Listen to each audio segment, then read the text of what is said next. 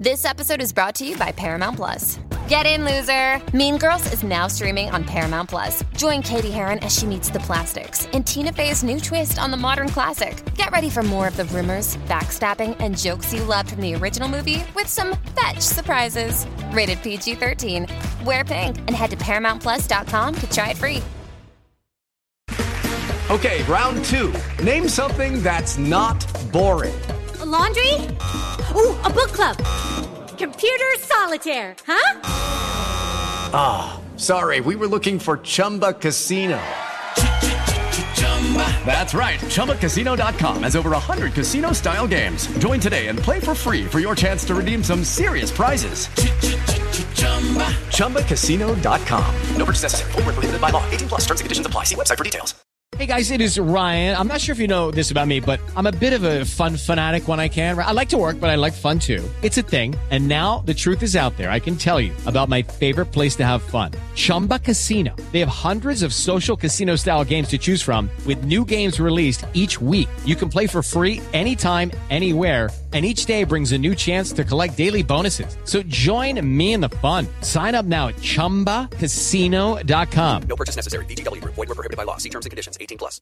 Hello, it is Ryan, and I was on a flight the other day playing one of my favorite social spin slot games on ChumbaCasino.com. I looked over at the person sitting next to me, and you know what they were doing? They were also playing Chumba Casino. Coincidence? I think not. Everybody's loving having fun with it. Chumba Casino is home to hundreds of casino-style games that you can play for free anytime, anywhere, even at 30,000 feet. So sign up now at ChumbaCasino.com to claim your free welcome bonus. That's ChumbaCasino.com and live the Chumba life. No purchase necessary. VGW. Void where prohibited by law. See terms and conditions. 18 plus.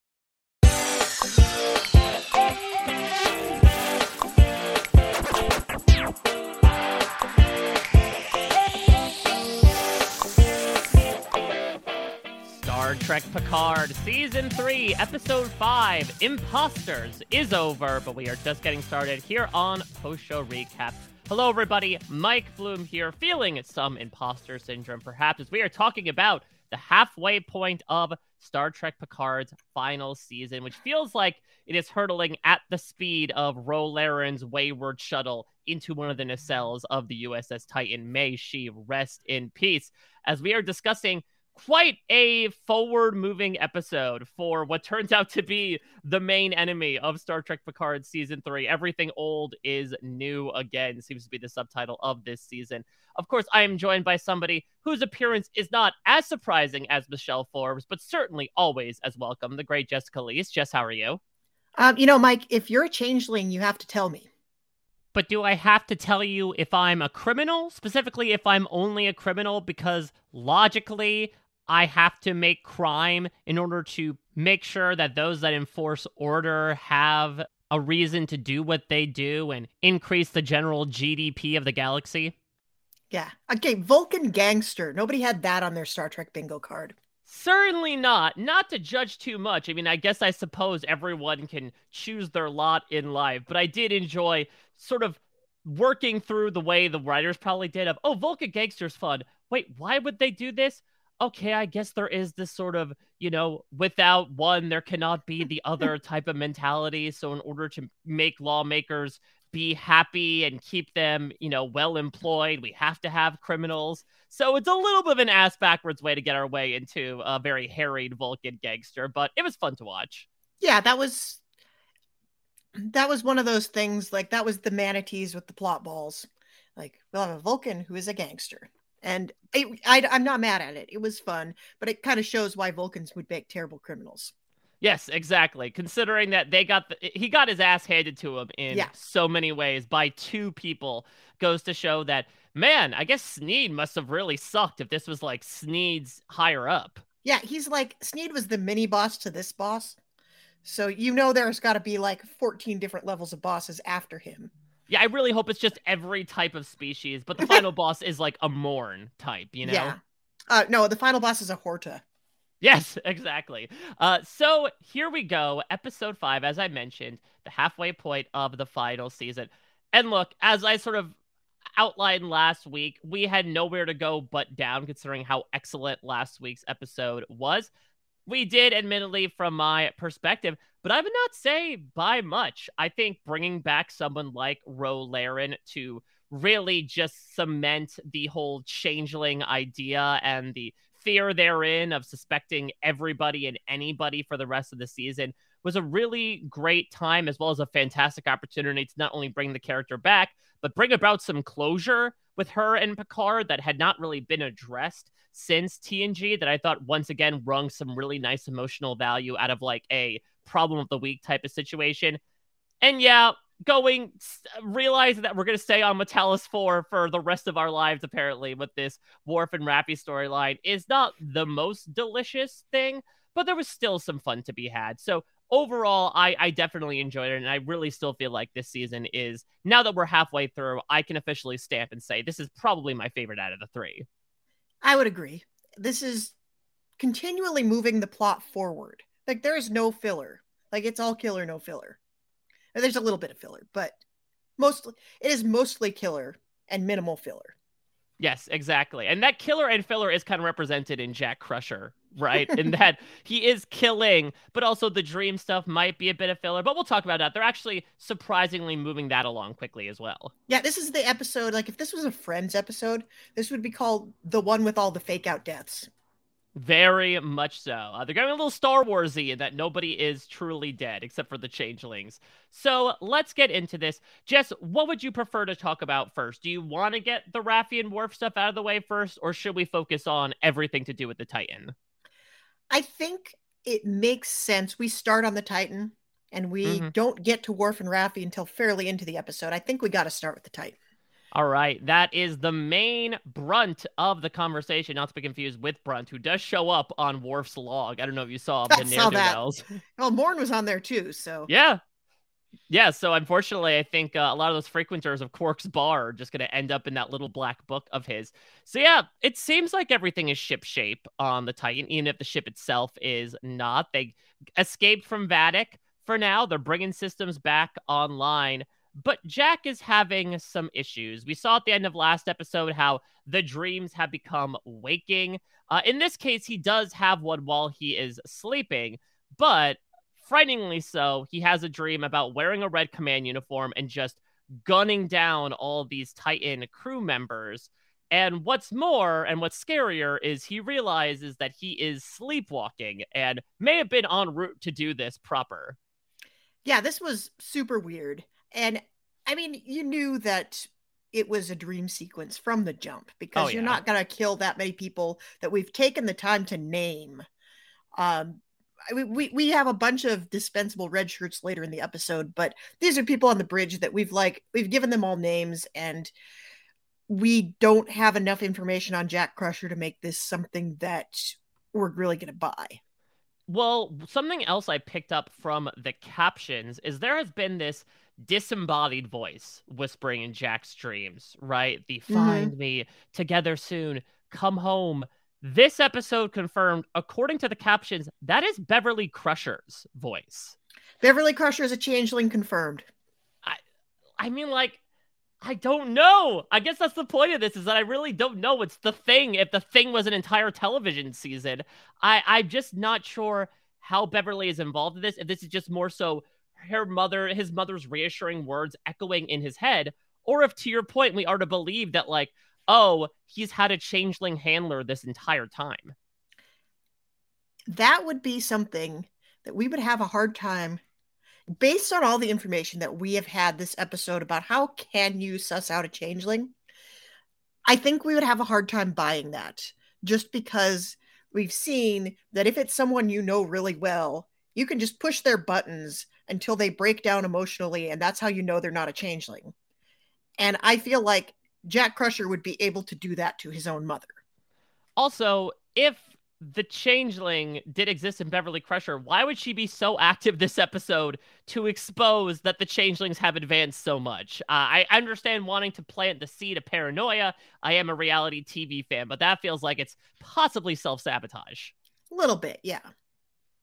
So command is being handed off at the moment to Captain Shaw. I was a little confused initially that Riker does this acting captain's log. I'm like, wait, he's still holding the helm? Is Shaw really that dispatched? But no, he is going to hand things off to an absolutely titillated, gleeful Shaw, who is just beaming from ear to ear because he hailed Starfleet. He tattled once he got back in range. And now the feds are coming up to take these two traitors away. Yep, he can go back to normal. Get these a-holes off my ship, going back to my normal, non-exciting starship life. We're going to be a research vessel again. We're not going to get any more adventures. It's almost over. I wasn't supposed to be here today, but I powered through. Aw, snap. I love this ongoing narrative for this poor man. It reminds me so much of like being in a D&D group and you end up taking this random NPC from one of your journeys along with you as a member of the party, where the DM's like, no, wait, they weren't supposed to come with you. Okay, I guess they're with you. Now, that feels like Captain Shaw. He's essentially being held captive to the plot, and he is absolutely expressing the fact that he wants to get the hell out of this storyline. Are you saying he's the Fern of the episode? Yes, exactly. He was told just for a little bit of money, just guide these people around town. All of a sudden, he's shoved into a taxi with a camera crew and is going all around the Philippines. Yep, that's about right. And I like just watching his face fall when he realizes he's not done is just, it's so delightful. Yeah, and also I guess we get another small note in the continuing adventures of him and his first officer, right? When he does the sarcastic fake knighting a la Jeff Probst of Seven reinstating her as first officer. Yeah, that was pretty great. And he asks her if she wants to be stated, or what was the weird portmanteau he used there? Stated or unstated, but it was a wacky portmanteau that wasn't the real word. Yeah, I don't know how much the drugs are still kicking in. I know that we can put anything into a hypo spray nowadays, but I don't feel like we really talk about Starfleet officers getting kind of like drugged up and perhaps being of tighter, less tight tongues when they have undergone a significant amount of pain medication. Yeah, I think like taking the filter off of Shaw is a really good thing for the plot. Yes, exactly. Maybe not for others around him, but definitely for the plot. So Picard, before all this happens, right, they think things are going to be normal. So essentially, he is going to approach Beverly and Jack, give them like one final job, right? Beverly, you do an autopsy of, or actually he tells them like, go back to your normal lives. Beverly wants to be the one to do the autopsy of the changelings because they talk about this. Seven does that after the Dominion War. They kind of instituted this Starfleet-wide protocol of blood tests a la The Thing to signify if anyone is a changeling. She's trying to figure out how a changeling could slip past that. Jack's like, F Starfleet, absolutely not. You told me in that flashback that that's your family over your actual family, so screw off, buddy. And so they are going to go off and do their respective things before everything just goes sideways. Yeah, Jack is almost allergic to Starfleet. He is like so repulsed at the mere concept that he would even have to pretend that he is Starfleet. He hates it that much. And I get it, but I feel like there might be more to that.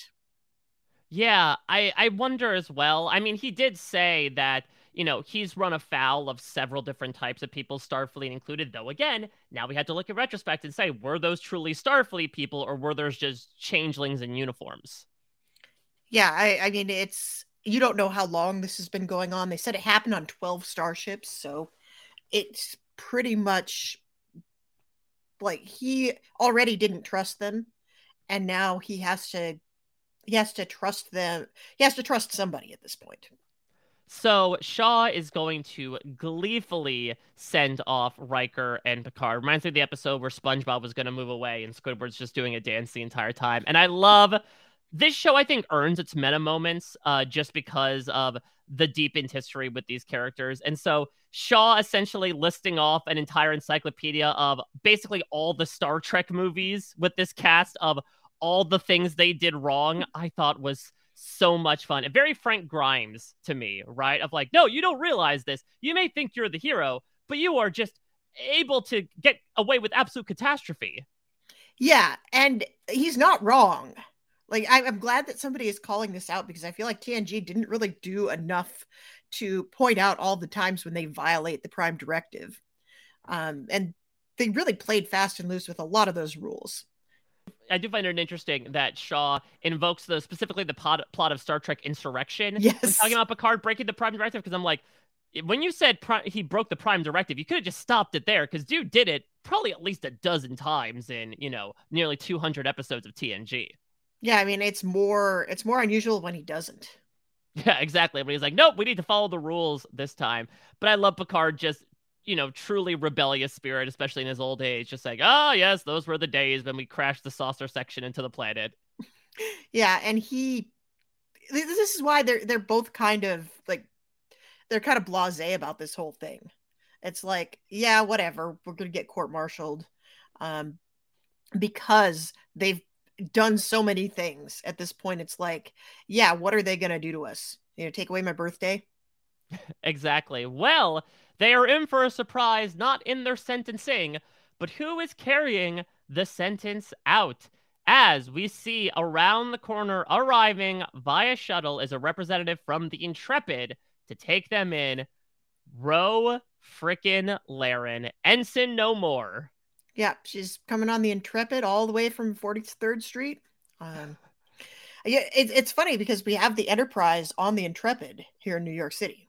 Yeah, I was going to say, I remember for my birthday years and years ago at this point, I actually went to the Star Trek exhibition on the Intrepid, which was very fun. You got to tour, obviously, a bunch of replicas from the series, as well as undergo a bunch of your own quote-unquote tests from an aptitude perspective to figure out where you get sorted into. I was going to say, were they checking your blood to see if you were a changeling? They had a little Fitbit-esque badge that you would put on, and you would sort of scan it after your game so that they would sort you at the end of the day, and you finished by doing the Kobayashi Maru. Oh, wow. That's cool. Yeah, it was really fun. You were actually on this, makeshift bridge doing it the entire time. That's incredibly cool. I don't know how I missed that. Yeah, so what did you make of this? Was this ever on your bingo board for Star Trek Picard Season 3? It was not, but I don't know how it wasn't. She was such a huge part of latter-day TNG, and the way that ended was so shocking. And at one point, they were really shaping Ro up to be a star. Oh, she was going to be the Kira Nerys. Yeah, I was about to say, yes, she was being set up to be the Kira Nerys, and instead they send her to the bad guys, basically. But there wasn't ever that moment of closure. Like, I think Picard always felt like he sort of failed her. And to bring that back, especially even that history has not really been kind to how we regarded the Maquis. This is an interesting thing. Like, some of my left-leaning Star Trek fan groups on Facebook, they are always talking about how we mistreated them throughout TNG and Voyager. It's like they had some good points, actually. And once you make a peace treaty with a terrorist group, they kind of cease to be terrorists. So as a bit of a reminder for people, because they will sort of dance around this without being explicit. They didn't do it previously on Star Trek The Next Generation to really underline that she would be showing up. But Ro Laren was this sort of renegade Bajoran who ends up being brought in on Starfleet, initially because she had done some like undercover work for them, seeking out intel. And then she was officially brought in, went through Starfleet Academy, and then was specifically brought aboard the Enterprise to deal with a mission in particular that dealt with Bajorans. But she came with a lot of baggage initially. She was pretty impudent when she first came on board. This is something Picard will talk about later, right? The fact that she insisted on wearing her Bajoran jewelry, despite the fact that she kind of resented being Bajoran at the same time. I think she was definitely vocal. I wouldn't say insubordinate, but certainly vocal about Picard's command initially. But after that mission, he saw enough in her to bring her aboard. And so Ensign Ro ends up making a good amount of appearances in the last 3 seasons of Star Trek The Next Generation. She gets involved in a bunch of different hijinks. She's unfortunately one of the crew members that gets turned to a kid in that Rascals episode. I remember she's one of the people where they had that episode where they all experienced memory loss when they were on the bridge. They just wake up, and Riker and Ro, who had been at each other's throats for the entire episode, were now all of a sudden like making out at 10 forward. But the way things are left is that Ensign Ro is once again asked to be a double agent. She is asked to infiltrate the Maquis, this terrorist radical group, to essentially see what they were doing and make sure that they don't attack Starfleet in any way, shape, or form. And she saw what they were doing and said, I kind of feel like I belong here for the first time in my life. And so she ends her appearances on Star Trek TNG by being a triple agent and betraying Starfleet, as is invoked here. She holds a phaser at Riker and gets beamed onto the Maquis starship and takes off for parts unknown. Yep, she violated that rule of bodyguard. Never let your guard down, never fall in love. Yes, exactly. Maybe is she singing "I Will Always Love You" to her earring? Yep, pretty much. So that was, as I recall, at the time, it was kind of a shock to the fandom, even though she was someone who always sort of pushed back against everything, and she was even less of a rule follower than Picard. It was still like it was always Federation, always good, Maquis always bad. And that continued like up through Voyager, up through like the entire first season of Voyager was about this. Like, these people are going to be part of our crew now, but we hate them because they're terrorists. And they eventually, you get to the point where you forget who was who. But it still leaves this taste in your mouth. But now we're starting to reckon with, well, maybe the Federation isn't always right. Yeah. And I feel like all of New Trek has taken that tack, and to bring her back in this way, and to have people like her and like Seven come back to Starfleet after the way that Starfleet treated them and the way that they treated Starfleet is also very interesting. Same with Raffi. Like, all of these characters pretty much rejecting all things Starfleet, and then like just when they think they're out, they get pulled back in.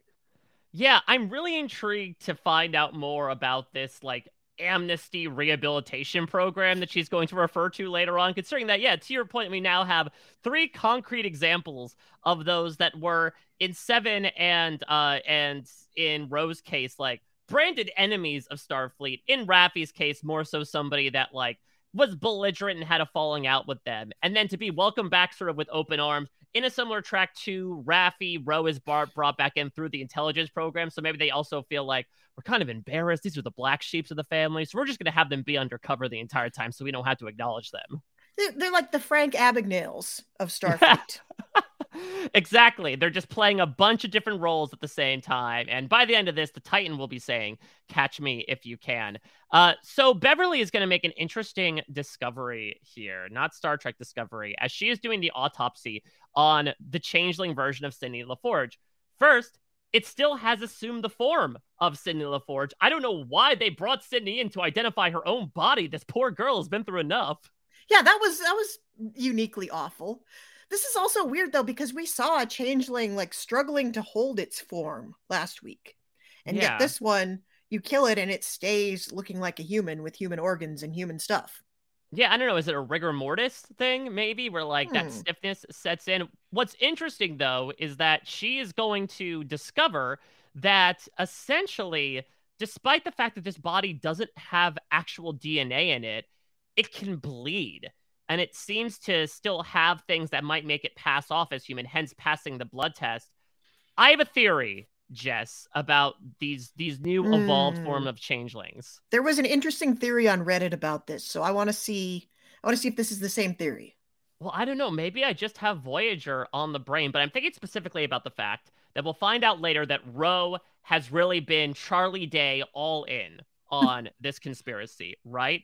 And then I also think about the fact that she took a shuttle over and insisted on doing so. Mm-hmm. So I am kind of thinking, is there something where the changelings are evolving by sort of integrating themselves with human DNA? Are they, a la those weird creatures from that one Barclay episode, hiding in the transport conduits, essentially, bonding themselves to people, glocking their DNA, their essence, and then creating themselves from that?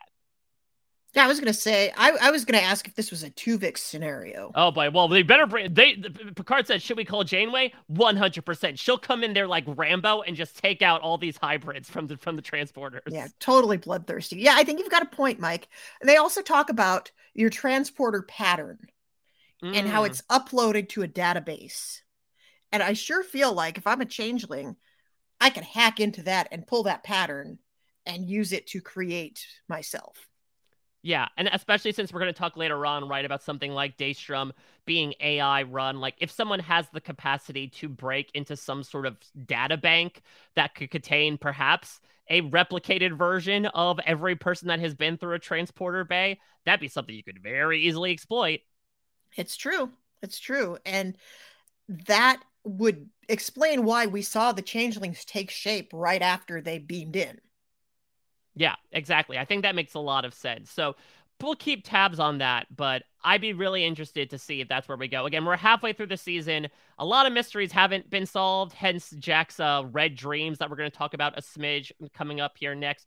But I don't know. I feel like we're sort of circulating around this changeling thing at least, and this seems to be the central issue in the Venn diagram. Yeah, it looks like it. I'm trying to think back on who we've seen be impersonated. Like, have we seen Ensign LaForge go through a transporter? Yeah, I'm trying to think about who we have seen. I mean, it's been tough because on the Titan, we've essentially seen them stay on board this entire time. And now it makes sense considering that the first form we see the changeling take was the transporter chief. So it makes sense that, like, if he was in charge of kind of guarding it, making sure the coast is clear so his buddies can beam on. Yeah, that makes perfect sense. And I think they hammered that point pretty hard, that it was the transporter chief. Yeah, so Ro at this point is very cold to Picard, right? She is just very matter-of-factly saying, yes, you are going to be brought in for trial. Please just call me Commander. Don't refer to me by my first name, which is also my last name, because Bajorans are kind of weird like that. And he refers to her as a titular imposter, saying that, how could you be reinstated in Starfleet after you betrayed us? She's like, that's a great question. I'm not entirely sure either. They have pretty lax rules here. And he's also going to note right now that she isn't wearing her Bajoran earring. In this point, he is accusing her of turning her back on another institution. Speaking of turning their back, Jack is doing so to his fellow crew. He's hearing these voices again. He is told to hide out amongst the crew by donning, unfortunately, the commander uniform that he has in this dream, trying to figure out whether it's a dream or a prophecy. And he's going to refuse to get on the transporter, which, again, to me, and maybe it's a thing where Jack, I don't know, could he possibly be one of these changeling hybrids? I'm not entirely sure. And he's just kind of fighting his programming that is telling him to get on the transporter. Yeah, I have thought a few times that Jack might be a changeling. But I think there's something else. This feels more like The Last of Us situation. Yeah, I was thinking the exact same thing, where I will spoil The Last of Us slightly, so tune ahead about 30 seconds if you don't want to hear it. Basically, there was one character who is immunized to the big fungal infection that has plagued the world, partially because she was infected with it literally at birth. And what they explain is that she has like a chemical receptor inside of her, so that anybody who is fungally infected will sense her as like also infected and will therefore ignore her and pass her over. Yeah, I think it is much the same with Jack. Like, I think there's something inside him that is connected to the changelings. And I think as we get to the end of the episode where he straight up murders 4 people and he's freaking out because he's like, I didn't kill them because I knew they were changelings. I just killed them. It's like, no, some part of your little lizard brain knows and can tell and can identify. And your brain's doing weird stuff with that. And that's why you're having the visions. But if he can tap into what that is that's making him like that, I think we solve a big chunk of this mystery. I mean, could this be like a Voke Ash Tyler situation where like a changeling was conditioned to act human and now he sort of is dealing with 2 different senses of self? Or I'm going to spoil another movie. Ooh. I'm going to spoil that Liam Neeson vehicle where he loses his memory and thinks he is a scientist, but he's really a sleeper agent who was given the dossier of the scientist. And when he hit his head, he conflates his fake identity with his real one. The alpha and the omega of things we are spoiling. The Last of Us and that randomly Liam Neeson amnesia movie. I can't remember what it was called now. It's going to ironically enough.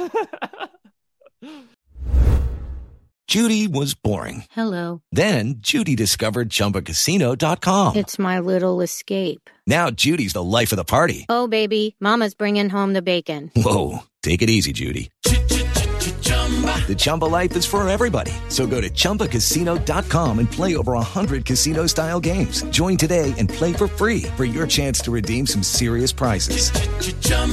ChumbaCasino.com. No purchase necessary. Void where prohibited by law. 18 plus terms and conditions apply. See website for details. With Lucky Land Slots, you can get lucky just about anywhere. Dearly beloved, we are gathered here today to... Has anyone seen the bride and groom? Sorry, we're here. We were getting lucky in the limo and we lost track of time. No, Lucky Land Casino, with cash prizes that add up quicker than a guest registry. In that case, I pronounce you lucky. Play for free at LuckyLandSlots.com. Daily bonuses are waiting. No purchase necessary. Void where prohibited by law. 18 plus. Terms and conditions apply. See website for details. Okay, round two. Name something that's not boring. A laundry? Ooh, a book club. Computer solitaire, huh? Ah, sorry, we were looking for Chumba Casino. That's right, ChumbaCasino.com has over 100 casino-style games. Join today and play for free for your chance to redeem some serious prizes. ChumbaCasino.com. No purchase necessary. Void where prohibited by law. 18 plus terms and conditions apply. See website for details. With the Lucky Land Slots, you can get lucky just about anywhere. This is your captain speaking. We've got clear runway and the weather's fine, but we're just going to circle up here a while and get lucky. No, nothing like that. It's just these cash prizes add up quick. So I suggest you sit back, keep your tray table upright, and start getting lucky. Play for free at LuckyLandSlots.com. Are you feeling lucky? No purchase necessary. Void where prohibited by law. 18 plus terms and conditions apply. See website for details. So Picard is going to, ask Ro why Jack is so important. And we think we're finally going to get this answer. But of course, saved by the bell, as Beverly is going to once again send him this incredibly all caps intense communication, right? Changelings can pass the blood test. Capabilities beyond superficial. Trust no one. Actually, before I move on from the Jack stuff. So yeah, as you mentioned before, he is going to end up just killing these 4 people point blank. What should be known, though, is he did kill the transporter chief as well. Yes. It was like, hey, dude, are you getting on or what? And Jack just responds by killing him. Yeah, that was, shades of the singing telegram girl from Clue. Exactly. Where was Jane Whelan when we needed her? Yeah, no kidding. Unknown. It was called Unknown. Oh, I love that title for so many reasons. Yeah, that's the movie. But yeah, he really, something is guiding Jack. And the visions he's having, boy, New Trek sure loves its red tendrils, doesn't it? Yeah, I'm not entirely sure what this is. I know that they filmed parts of this right after Star Trek Picard Season 2, but did Terry Matalos watch Stranger Things Season 4 and said, we need much more plant-like metaphors. We lost the Arboretum, but we can have it live on through his dreams. Yeah, we need evil plants. But I think he sees stuff that is red, and he sees the red stuff around these people that turn out to be changelings. And I wonder if there's a way for his conscious brain to start flagging that. Yeah, because I do wonder, right? He'll see the red door at the end of the hallway soon. Are there specific access points almost to memories? Again, if it's more of a prophecy thing of things he should be looking for, or is this more of a Haunting of Hill House situation where it's just these random images that are haunting him that if he doesn't fully embrace, it will haunt him forever? Is the fact that he really didn't want to put on that Starfleet uniform, maybe it was because it was red? Ooh, that's interesting. Yeah. Can you put me in science? Yeah, anything but put him in the mustard before he put him in the red, because he just really hates the color red. Well, I don't know. It seems like all the changelings are taking all the yellow uniforms, so I think they're in short supply. Yeah, I guess so. I feel like you could replicate that, but... So, Picard is going to basically, talk to Ro, really trying to get the third degree as to why she ended up joining up with the Maquis, right? He is a bit stuck in the past here, simultaneously confused about how she was able to return to Starfleet, but I think still a bit stung, not even realizing it, that the wound has been reopened, about this idea of her joining the enemy and leaving him high and dry. And so, Ro is going to show some mistrust in him in this moment as well, which I think makes sense in retrospect when you know that, like, she is very wary of whoever she is talking to. You think initially she is just very cold and dismissive of, like, I don't associate with you anymore, Dad, I'm on my own. But if you look at her more as not wanting to give anything away for fear that he could be a changeling and use that information against her, her behavior does make more sense. Yeah. Well, how much of this interaction is them trying to manipulate each other into proving that they're not changelings? And how much of it is like genuine, like curiosity and need for closure? It's really interesting at the point when that becomes blurred. Yeah, what I really enjoy about it is the advent of the changelings kind of makes you have to get personal with somebody, right? Like, the solution to changelings is character development, essentially, by sitting down with them and talking through trauma or talking through these things that you wouldn't tell anybody. So I love that as a writing exercise, where we're going to get this, where Ro is going to eventually pull a phaser on Picard, guide him into 10 forward, which I guess either they didn't want to go anywhere else, or maybe the holodeck is stuck on the setting after it got hit with so many torpedoes and asteroids last time. Well, it's got its own power grid, and they never quite managed to get in there to change the channel. Which we did get corrections on that. Yes, that was a rule that was set up in Voyager as well. I still think it's a bit of a silly rule, but I appreciate the verisimilitude and the, the canon of it all. It's the dumbest rule ever. It's like, you're going to keep the holodeck running at the expense of your life support. What is wrong with you people? I mean, when you have a hologram character on Star Trek Voyager, I guess you do have to bring a bit of, like, humanity and try to get through the writing hole of, well, if the power goes down, doesn't the EMH go down as well? I feel like the EMH would be fine with that. He'd be like, well, it's either I go in my box for a while or you guys all die. I'll go in my box. I'll see you later. So, sitting down over a drink, things are as hostile as they were perhaps when Shaw came in, as there are more past demons to fight. And it really is interesting to look at their conversation is as, again, to me, like a parent and a child of essentially what Picard accuses Ro doing is, you betrayed everything that I believed in. And Ro is going to respond by being like, you tried to put your beliefs on me. I couldn't be something that you wanted me to be. And that she joined the Maquis because being there meant standing up for injustice, which is true. Again, she does vocalize in her last episode of TNG that she felt like the Maquis was the first time she truly found somewhere that she could belong. And she tells him, you confuse morality for duty. And they tell each other that they broke each other's hearts. And it is that moment of vulnerability, ironically enough, that allows them to, as they're turning to goo, essentially, in front of each other, that's when they put their phasers down and realize that, okay, I'm not speaking to a changeling here. Yeah, so you have to just, like, you have to break somebody's heart in order to prove that they're not a changeling, is what we find. Changelings are good mimics of human behavior, but I don't know if they're that good of an actor, There's no Daniel Day-Lewis changeling out there. But you know what, this whole changeling Mishigas this week, you know what it reminded me a lot of? What's that? It reminded me of, like, early 2021. When the announcement came, we have perfected a vaccine for COVID and everybody's going to get the vaccine. It's all going to be cool. And it's going to be the turning point. Then everything can go back to normal. Everybody gets their vaccine. There's like waiting lists to get the vaccine.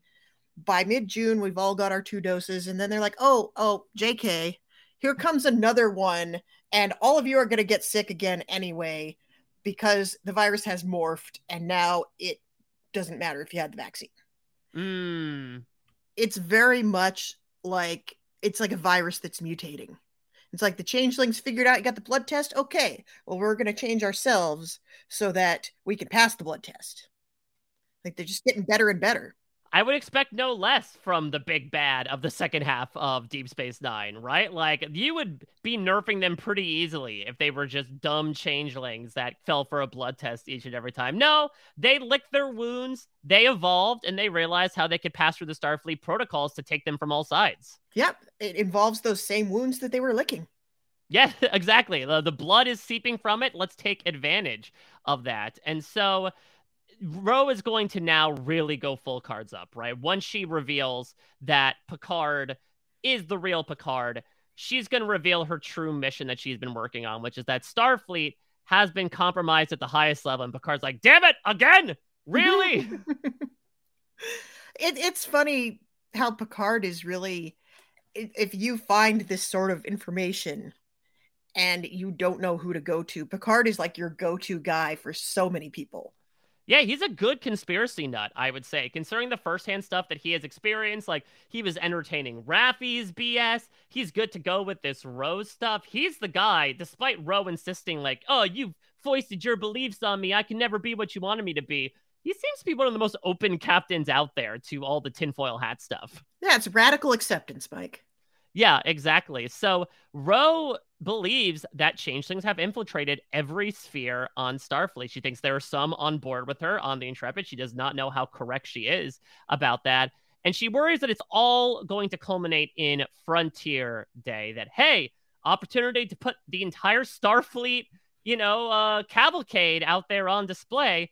Big opportunity to have a giant attack. It is interesting because I saw an interview with Terry Metalis this past week where they said that actually at one point in time before the changelings came into the picture, they were going to possibly do a reprise of the little nubbin bugs that took over Starfleet higher ups at the end of Star Trek The Next Generation Season 1. So it's interesting to find, in my opinion, remnants of that lying over just with changelings. Yeah, well, then we even one of the weird Jack hallucinations had little bugs crawling all over it. Yeah, I don't know. Maybe they were indicating that. Yeah, I don't know. They looked like Madagascar hissing cockroaches. It's a section of the Bronx Zoo I never go in. Yeah, exactly. Like Fear Factor, that was one of its main tent poles for a reason. Yep, it's true. So Ro is going to urge Picard, stay with the skeleton crew, take off, go do what you need to do. I'm going to keep Starfleet people as distracted as possible while you go rogue and go on your own mission to try to figure out exactly what is happening. But she is also going to, these aren't her final words, but her final in-person words, at least, to Picard. And even though she has opened up her heart to him, there is still a little bit of callousness there, right? She tells him, I wish just once you could look into my heart and understand that I only did what I thought was best. All these years that I wish you know me and that I know you. And then she says goodbye. What do you make of those final words, Jess, with this idea of I wish you had known me and that I knew you? I think that is the much needed closure there. And it's something that I think Picard had a hard time. He has a hard time expressing that. I think, like, especially where we left him before this series kicks off. But he's getting very gooey and like this is almost familial. Yeah, I agree that, okay, it's clear that you have changed and I regarded you in a very different way just as the captain, and you saw me as just the scruffier recruit than usual, but someone that you thought you could indoctrinate into Starfleet, no questions asked, when clearly I had other prospects as well. So it is interesting to tie up these loose ends, but I feel like it was done in a very connective way that didn't just feel like, okay, we have to check this box. Let's bring Ro Laren in to connect these plot points. Like, I think she has actually brought in a very effective way as someone who was a double agent many times infiltrating these terrorist cells. I think she knows something about keeping her cards close to her chest and, taking notice of when people are sus. I feel like it just worked from a character perspective, as well as serving as an opportunity for these two to finally reconcile. Because, yeah, you don't even think about with the TNG episodic nature, right, of us largely ignoring some of the stuff that carries over from episode to episode. Ro Laren left, and they didn't talk about her for the rest of the series. They had bigger fish to fry. So it is cool to think about how he may consider her as the quote-unquote one that got away. Yeah, it's very true, but I think we can't expect any less from Picard because they've shown over and over that they are carefully considering where we left everybody and where we might pick them up again and what they might be doing. And I think in every case, it's made perfect sense. Apart from Beverly Crusher, I'm still not sure how they are explaining that away, but everybody else, it seems like for the most part, even the smaller characters that we bring on for an episode or two, we have done a great job of justifying why are we bringing them back in now and what have they been doing in the meantime. I feel like everybody knows what they've been doing in the meantime, even the stuff that's not explicitly spelled out in the script. Yeah, could be a prime example as to why Beverly's a changeling. Like, our Beverly wouldn't outright abandon us for 20 years and refuse to let Picard see his own son. Yeah, if they hadn't shown that flashback with Jack last week, like sneaking into the bar and like confronting his father without telling him, if they hadn't shown that, I would say both of these people are 100% sus. Like there is no Jack Crusher. This is made up. This is Beverly. This is fake Beverly is gaslighting everybody. So Picard is going to relay what Ro had told him. I love Shaw just like, security. Like, he is just having that, like, don't bring me into this cockamamie bullshit again, okay? I thought I was done with you. Yeah, he's like, not again. Not again. Well, bad news for Shaw again. Yep. As it turns out, Ro is going to hail them. Her shuttle has been sabotaged. That essentially her heavies ended up setting off a bomb and transporting themselves off. And so Ro is going to be the sacrifice hit here. She realizes, okay, she could direct her vehicle back towards the Enterprise, but she would essentially make it a ticking time bomb. And so she decides to do a final sort of soft goodbye to Picard. I'm giving you what you gave me all those years ago, a fighting chance. And Picard is going to emotionally tell her that he does finally see her and that he asks forgiveness for that. As Ro Laren pulls an Admiral Bob, essentially, from Star Trek Discovery and drives her big bomb-filled shuttle into one of the nacelles of the Titan to hopefully take it down. I'm sorry, of the Intrepid. Yeah, that's pretty incredible. It didn't really do the job, though, unfortunately. She sort of sideswipes it.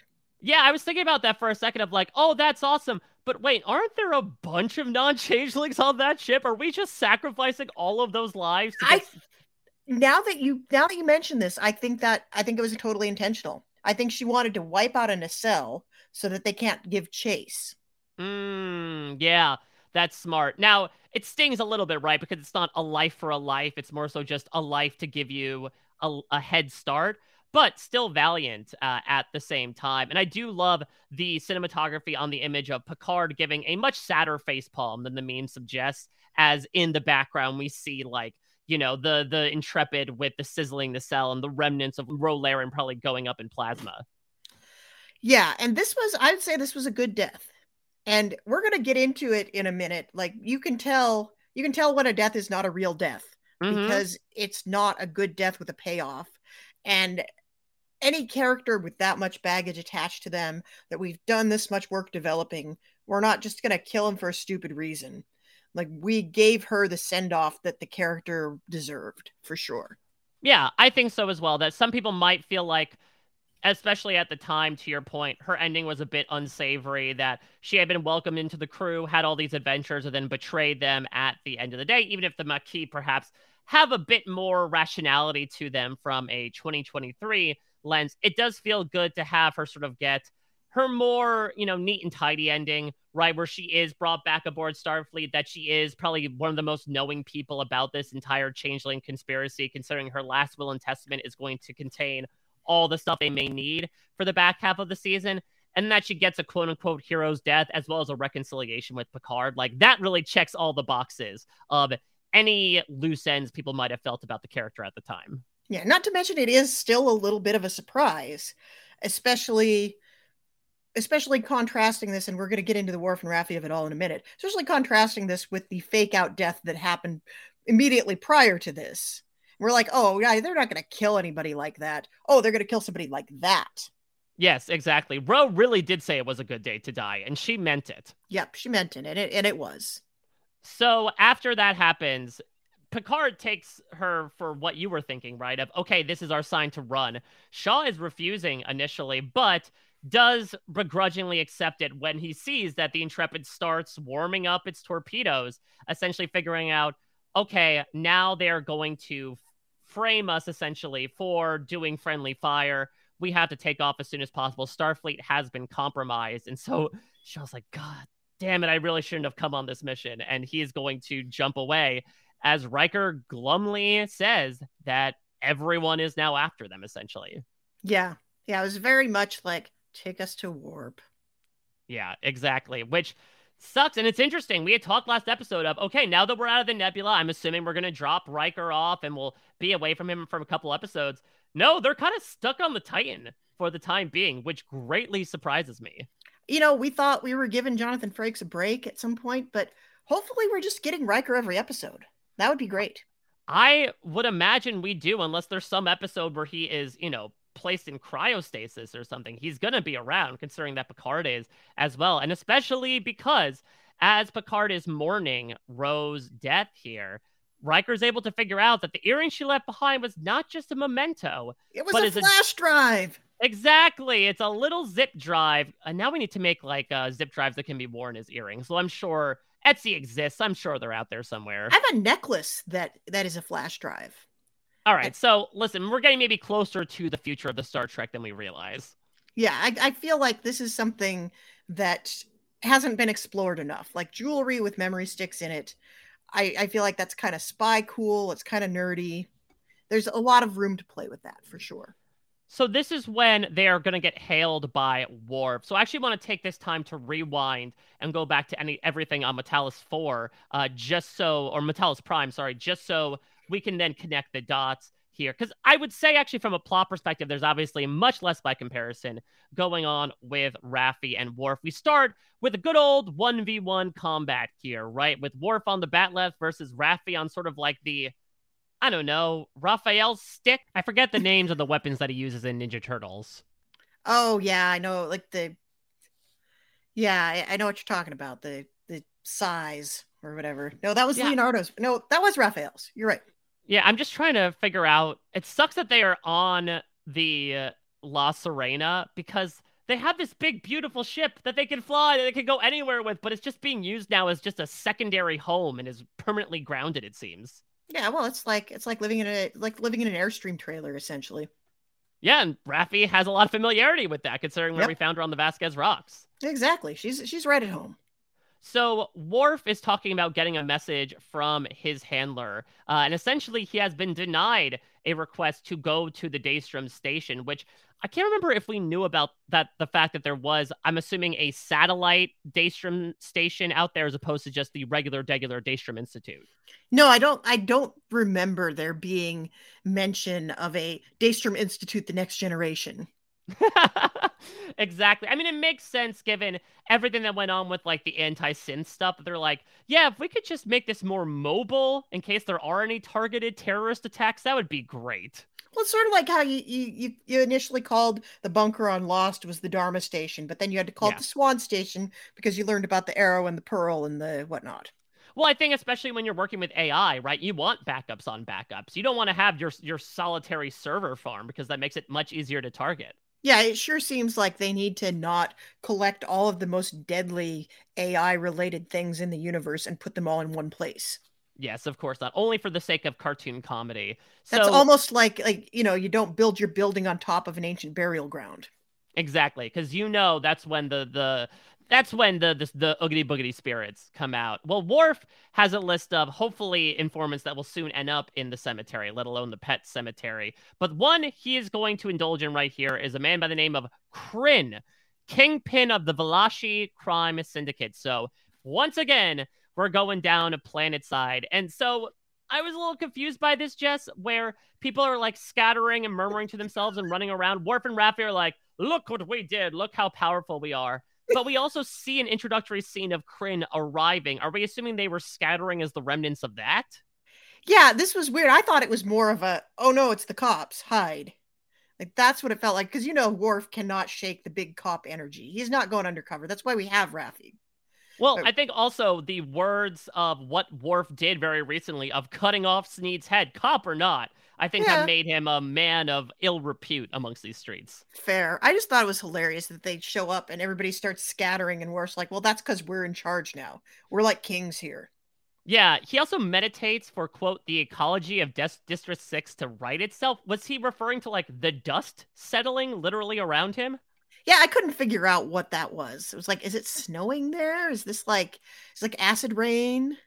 Is this like Ash? Like they're in a District 13 situation? Yeah, I didn't know if peacekeeping Worf meant like super connected with nature. Worf does feel like that feels like a rectangle square type of thing. Yeah, Worf has become a big old hippie since we've seen him before. Yeah, I mean, like, listen, he's not like full hippie. He'll obviously strike out if need be, but at the same time, yeah, after he fights with Raffi, he's gonna go into his Darth Maul like meditative state, or it's Qui-Gon Jinn actually that was in the more meditative state in Phantom Menace of just yes, and now I just wait things out because I know that I'm going to win at the end of the day, which has been fun, but I think can sometimes make the dialogue confusing when, as you just mentioned in this case, you're not entirely sure what he's referring to. Yeah, and dialogue in the middle of a fight. I feel like we've seen that a lot of times. I don't need to see that anymore. Definitely. So Kryn is going to appear. I love the look of Kryn, right? With the scar and kind of like the cauliflower one Vulcan ear. Clearly a sign of the rough and tumble raising that he did. And this man loves to monologue in true Vulcan fashion, right? He is cocksure. Pride leads us into traps, but patience brings great rewards. As it turns out that they have the jump on them. There was a hollow of Raffi down there with Worf, and Raffi was actually the sniper on the roof, but there's actually someone behind it. It's that meme, right, of the person pointing the guns behind each other in the church. Yeah, it is very much that. But it turns out at the end of the day, they still have the upper hand on him. I feel like they knew all of this stuff was going to happen. Like it's 4D chess here. Yeah, I'm surprised they actually didn't explicitly say, oh, we knew that you would do this, so we planned this. I think it was just more so an improvised thing on Raffi's part, though. Who knows? Maybe Raffi actually thought she did kill Worf, and she's like, oh, I didn't realize he could live through that. Yeah, that part they definitely practiced, but I couldn't tell how much of it was like, we're just going to execute this play that we've rehearsed before, and how much of it is we're going to do this thing specifically for this instance. So Kryn is going to monologue here again, right, while they're held captive, basically saying about how he and Sneed grew up as brothers amongst the scavengers together. That's look tricky. At this. Very clever and tricky. Yeah, look, crime was able to bring together people from all creeds and all races for the pursuit of your bottom dollar. And he reveals that he actually did facilitate the break-in at the Daystrom satellite. And he's going to say, for your impudence of daring to kill my brother, you two will fight for the death. And if one of you doesn't win, then we kill both of you. And so Worf is very much setting up, in my opinion, right? This idea of like, I am going to sacrifice myself. I will run on Raffi's knife. Raffi, please take the signal. Do not stab a major organ. Yeah. Like there's certain places I feel like you can stab that are probably okay to stab. And I think she almost got it right. Yeah, I mean, listen, there has to be 0% of people who were watching this show who actually thought that Raffi killed Worf, right? Yeah, like this is not how Worf is gonna die. Like main cast member of 2 entire ass Star Trek series Worf, he's not gonna die in the middle of a fight to the death on some like backwater ass planet. He's going out in a blaze of glory, and this is not it. Yeah, nobody's gonna say, oh, he said it's a good day to die, therefore he said his line, and that's how he goes out. No, this is not how Worf, son of Mogh, etc., ends up meeting Kahless at the end of the day. He's gonna go out in a roaring fashion. Yeah, Worf, son of Mogh, the unburnt, the stormborn, yes, exactly. Freer of slaves. Khaleesi of the Great Grass Sea. I mean, listen, he does have kind of Dothraki hair going on, so he does. It's not too dissimilar. He'd fit right in. They're all about honor and fighting and what have you. So yeah, it really, you knew that wasn't how he was going out, and that did sort of sap a little bit of the tension from it, but it was also like, okay, how are they going to get out of this? And it's pretty simple, actually, in that 2 goons drag off Worf, and it's assumed that Worf pretty easily dispatched them, was able to, turn all the lights off around them to make a big display, and then shows up behind Kryn with a knife. And while Worf is bleeding out, trying to keep up the guise, though, of the tough guy, they're able to get from Kryn not only the fact that he essentially created this, like, inhibitor to get through the AI security guards at the Daystrom satellite, that he is also going to give them access to the Daystrom satellite. And so we'll talk about their rendezvous at the end of this episode, but I'm assuming that's where the 2 of them are going to go next. Yeah, it's like getting Mundungus Fletcher to help you break into Gringotts, right? Yeah, exactly. Like, yeah, you know what? He's going to be a mole at the end of the day, but he's our mole. Just keep him on a leash. Yeah, we'll just keep him on a leash. Yeah, this is just very sophisticated lock picking here. Yeah, exactly. I am very happy, though, that Worf got on screen when they were accessing Ro's earring. A, because it's just nice to see these TNG cast members interact. That is one of the things we are loving so much about this final season. But B, so that it does finally feel like the story points are connecting. Ro does mention the portal weapon and the attack on the planet to Picard, and I was wondering, is that going to be it? But I am happy that we are starting to keep things less separated, that, the laundry is starting to get mixed together here. Yeah, this is like those rare episodes of Malcolm in the Middle when Francis would join the rest of the cast. Exactly, that he's not off in the proverbial Alaska that is Metalis Prime. Exactly. Like, this is definitely the Alaska of planets. So what do you think? We have the three of them talking here, but the Titan is on the run right now from the Intrepid, at least. Do you think they meet up at the Daystrom satellite, or do you still think that they're given their separate missions? I think they've still got more to do separately, but I think they will come together. It might not even be till like the cataclysmic fight, right at the end of the series. Like maybe I think Worf is probably the cavalry that shows up when they're in their final confrontation. What's interesting is, so Raffi obviously did not know that Worf was her handler, right? Until he actually said it, not even when he showed up. Worf knew that Ro was his handler, to the fact that when he hails the earring, he's like, oh, where is Commander Ro? So I wonder, was it just that Raffi wasn't high up enough that she didn't get the identity? Was that not the access level that she had with her subscription? Well, I think at a certain point in your career in Starfleet Intelligence, you learn who your handler is. And I think maybe Ro was just a little bit further along in that journey. Like, Raffi didn't find out who her handler was until there was a really good reason for her to do it. So you just have to assume that a similar reason happened in the case of Worf and Ro. It could also be something where, unlike Raffi and Worf, who did not work with each other, it could be that Worf, it's like, oh, your handler is somebody that you have familiarity with. And so that's why they decide to be upfront about it. Whereas, listen, you don't know this guy from a hole in the ground, from an experience perspective, so we're not even going to bother telling you who he is. Right. Well, let's finish things off as we did last episode, Jess, with our favorite part, Dream Watch here. So we sort of yada through this previously, but basically Ro's going to say that like Jack has been wanted by several different types of Starfleet intelligence, that for some reason the changelings want him. He pulls like a big badass Jason Bourne move and takes down 4 changelings by himself, which is pretty damn awesome. But Beverly notices how shaken he is, even after these 4 changelings are dead in the ground. She notes that he isn't sleeping, and she reflects on a time when he was a kid that he didn't want to go to sleep for fear of nightmares, and pleads with him to give her information. I'm so happy, Jess, that for a lot of these plot points in Star Trek Picard, we have not taken the easy route of saying we're going to drag this out for episodes upon episodes. We're just going to say, no, I'm fine, don't worry about it, and stew in his red-based, misery for the next 5 episodes. That at least he was accepting enough to tell his mom, something's wrong with me, I need help. Yeah, well, I feel like if you grow up as the child of a doctor, you're going to be more inclined to feel like it's okay to ask for help. That's true. I don't need to pay anything, right? Yeah, well, come on. It's the Federation. They have universal health care in the Federation.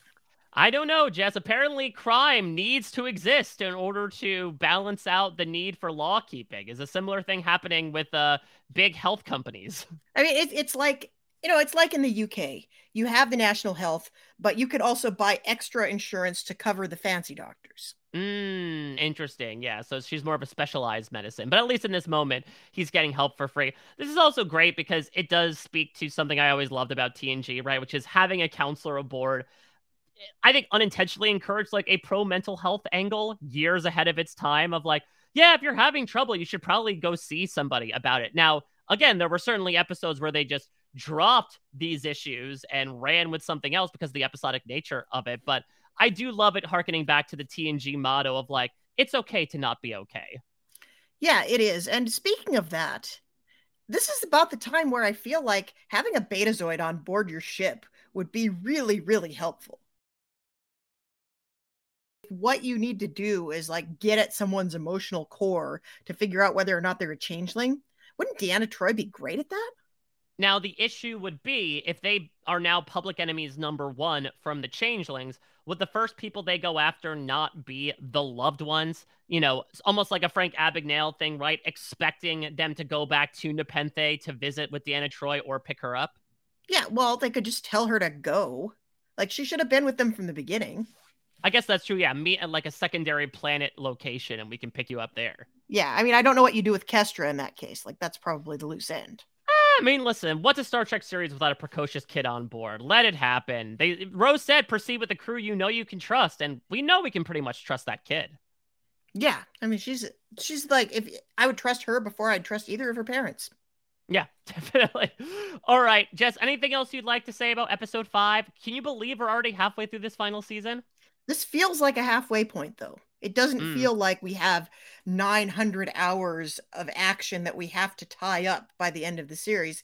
It feels like we're moving towards something. And I appreciate that about it. Like, we're getting a little bit more knowledge every week. And where I feel like they would do better to explain things a little more quickly, I don't feel like they're going to try to get it past us without explaining everything that needs to be explained.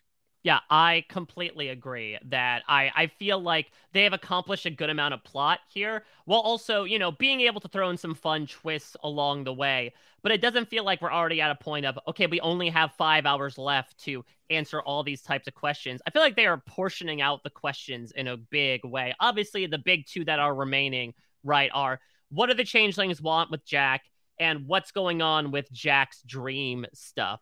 But I feel like given where we left off, there's a chance we might find out at least some sort of answer to the dream stuff, maybe even next episode. So that's already one big thing to tick off. I feel like it's been very well paced and has served us a lot of room to then also like close up a lot of Picard holes at the same time, as well as other character holes, like stuff with Riker mourning his son last episode, for instance, finding out more about Shaw. And then Picard here, I think, getting a very large monkey off his back in the way that he left things with Ro. I think, once again, like last week, they did a really good job of threading the needle of taking something old that Star Trek fans of yore would really appreciate, they acknowledged again, but doing it in a new way that felt very grounded, that allowed these actors to truly act to their greatest extent and bring about an emotional catharsis for both the characters and the fans. So there really is no complaining. The mysteries are kind of a little bit of hit or miss for me, but I appreciate the fact at least that we are speeding through them. Yeah, it also doesn't feel like they're going to have room to pack in, like, you know, whatever their equivalent of a Game of Thrones Dorne episode is. Like, we're just going to leave everybody here and go do something else for a week. Or Walking Dead did that a lot. It's like they're going to move the actual story forward, and then you're going to go hang out with entirely different characters in an entirely different place for a week, and they may not be people you care about. I feel like we can't really do that, even though we didn't get any Vadic this episode, but she's coming back around. You know she is. Oh, yeah. Once she ends up repairing her ship and everything, it was very much the, as we mentioned, Dr. Claude, Team Rocket will be back type of thing. Yeah, I agree that it seems like we are doing a really nice job of, I think, just making sure everything is well balanced, that we aren't dividing ourselves amongst this voluminous ensemble cast, especially that we saw this in the first season, right? We're like, okay, we have what's going on the XB cube, but then we also have what's going on with Picard, but then we also have what's going on with Soji. Like, it seemed like everyone was scattered to the corners of the galaxy. And while we felt that initially was going to happen with the crew, we are very much surprised that we've kind of been streamlined to two particular storylines. But I think it's allowed them to really concentrate their efforts on those two storylines to whole-ass one thing, as Warren Swanson would say, rather than half-ass two things. Exactly. We got a whole ass here.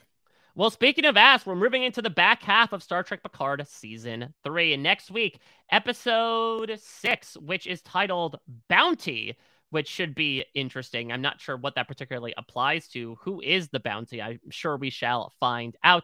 Otherwise, in the interim, you can check us out on social media, either at a Mike Bloom type for me or at Haymaker Hattie for Jess, or at Post Show Recaps for Post Show Recaps.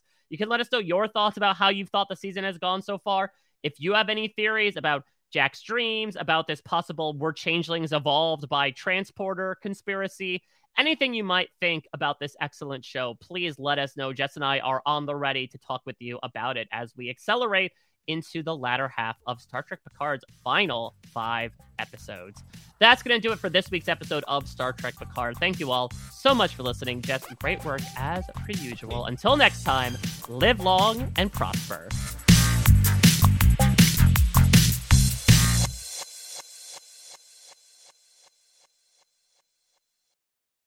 Hello, it is Ryan, and I was on a flight the other day playing one of my favorite social spin slot games on ChumbaCasino.com. I looked over at the person sitting next to me, and you know what they were doing? They were also playing Chumba Casino. Coincidence? I think not. Everybody's loving having fun with it. Chumba Casino is home to hundreds of casino-style games that you can play for free anytime, anywhere, even at 30,000 feet. So sign up now at ChumbaCasino.com to claim your free welcome bonus. That's ChumbaCasino.com and live the Chumba life. No purchase necessary. VGW. Void where prohibited by law. See terms and conditions. 18+. With Lucky Land Slots, you can get lucky just about anywhere. Dearly beloved, we are gathered here today to... Has anyone seen the bride and groom? Sorry, we're here. We were getting lucky in the limo and we lost track of time. No, Lucky Land Casino, with cash prizes that add up quicker than a guest registry. In that case, I pronounce you lucky.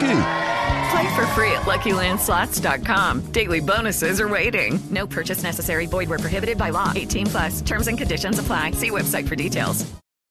Lucky Land Casino, asking people, what's the weirdest place you've gotten lucky? Lucky? In line at the deli, I guess? Aha, in my dentist's office. More than once, actually. Do I have to say? Yes, you do. In the car before my kids' PTA meeting. Really? Yes. Excuse me, what's the weirdest place you've gotten lucky? I never win and tell. Well, there you have it. You can get lucky anywhere, playing at LuckyLandSlots.com. Play for free right now. Are you feeling lucky? No purchase necessary. Void where prohibited by law. 18+. Terms and conditions apply. See website for details. It is Ryan here, and I have a question for you. What do you do when you win? Like, are you a fist pumper, a woohooer, a hand clapper, a high fiver? I kind of like the high five, but if you want to hone in on those winning moves, check out Chumba Casino. At ChumbaCasino.com, choose from hundreds of social casino-style games for your chance to redeem serious cash prizes. There are new game releases weekly, plus free daily bonuses, so don't wait. Start having the most fun ever at ChumbaCasino.com. No purchase necessary. VGW. Void where prohibited by law. See terms and conditions. 18+.